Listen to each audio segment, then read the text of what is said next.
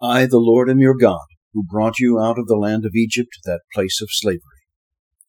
First of all, the 10 Commandments are not the 10 suggestions.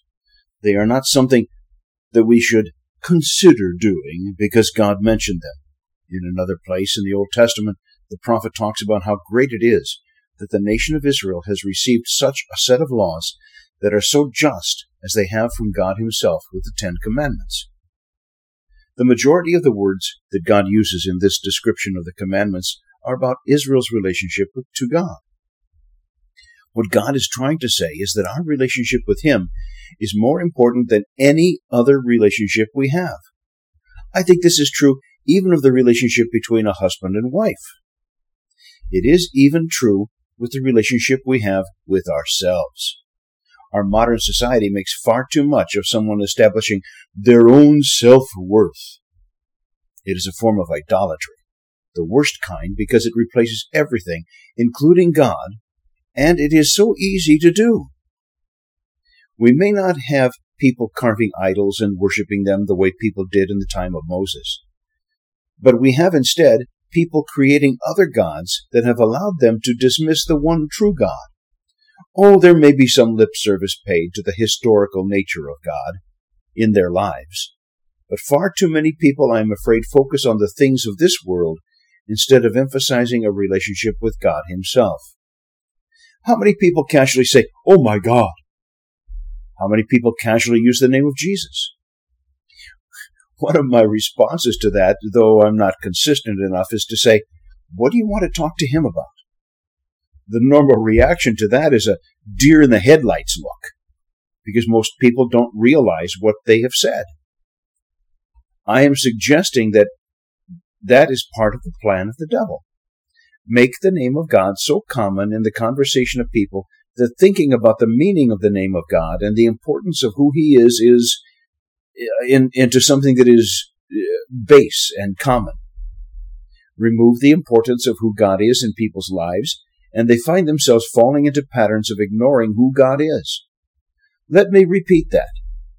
Remove the importance of who God is in people's lives, and they find themselves falling into patterns of ignoring who God is.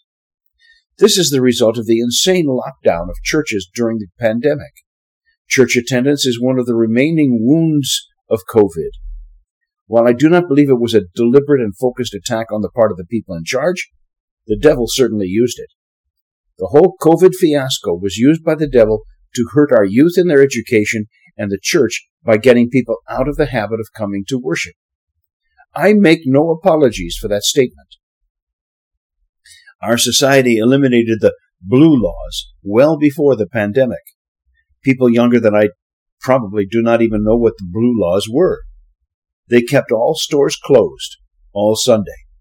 Companies like Chick-fil-A and Hobby Lobby are ridiculed today because they refuse to open their stores on Sunday.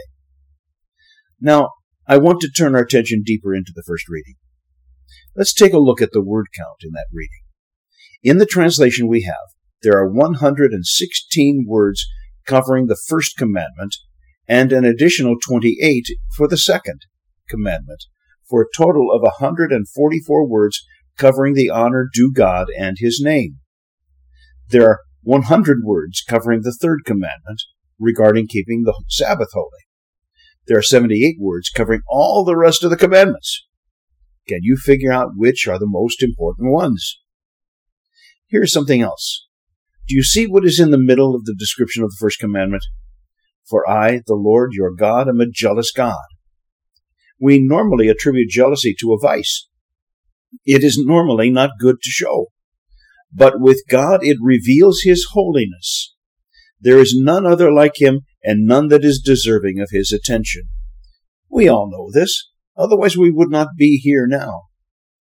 Yet, are we here because we are afraid of God, or because we love him?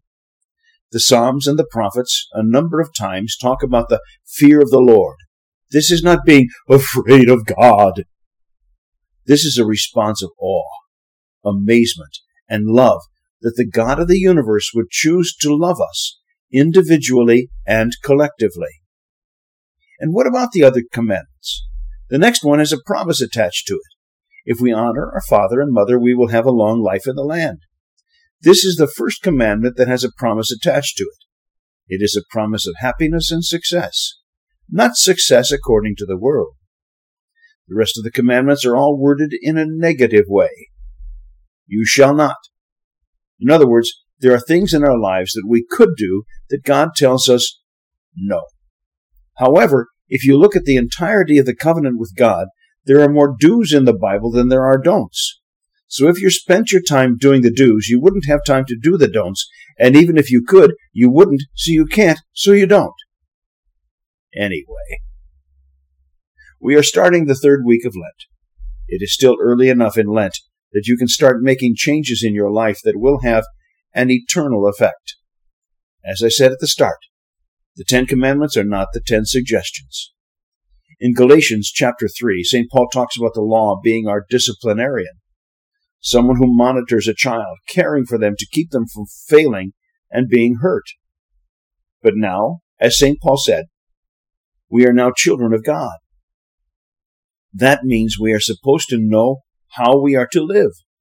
The 10 Commandments and the rest of the law should be ingrained in our hearts, so that we live them out of habit. As St. Paul says, all of you who were baptized into Christ have clothed yourselves with Christ. The holiness of God needs to be habitual in our lives. Habits are easy to make and hard to break, regardless of whether it's a good or a bad habit. What good habit are you going to begin working on? You still have a lot of time left of Lent.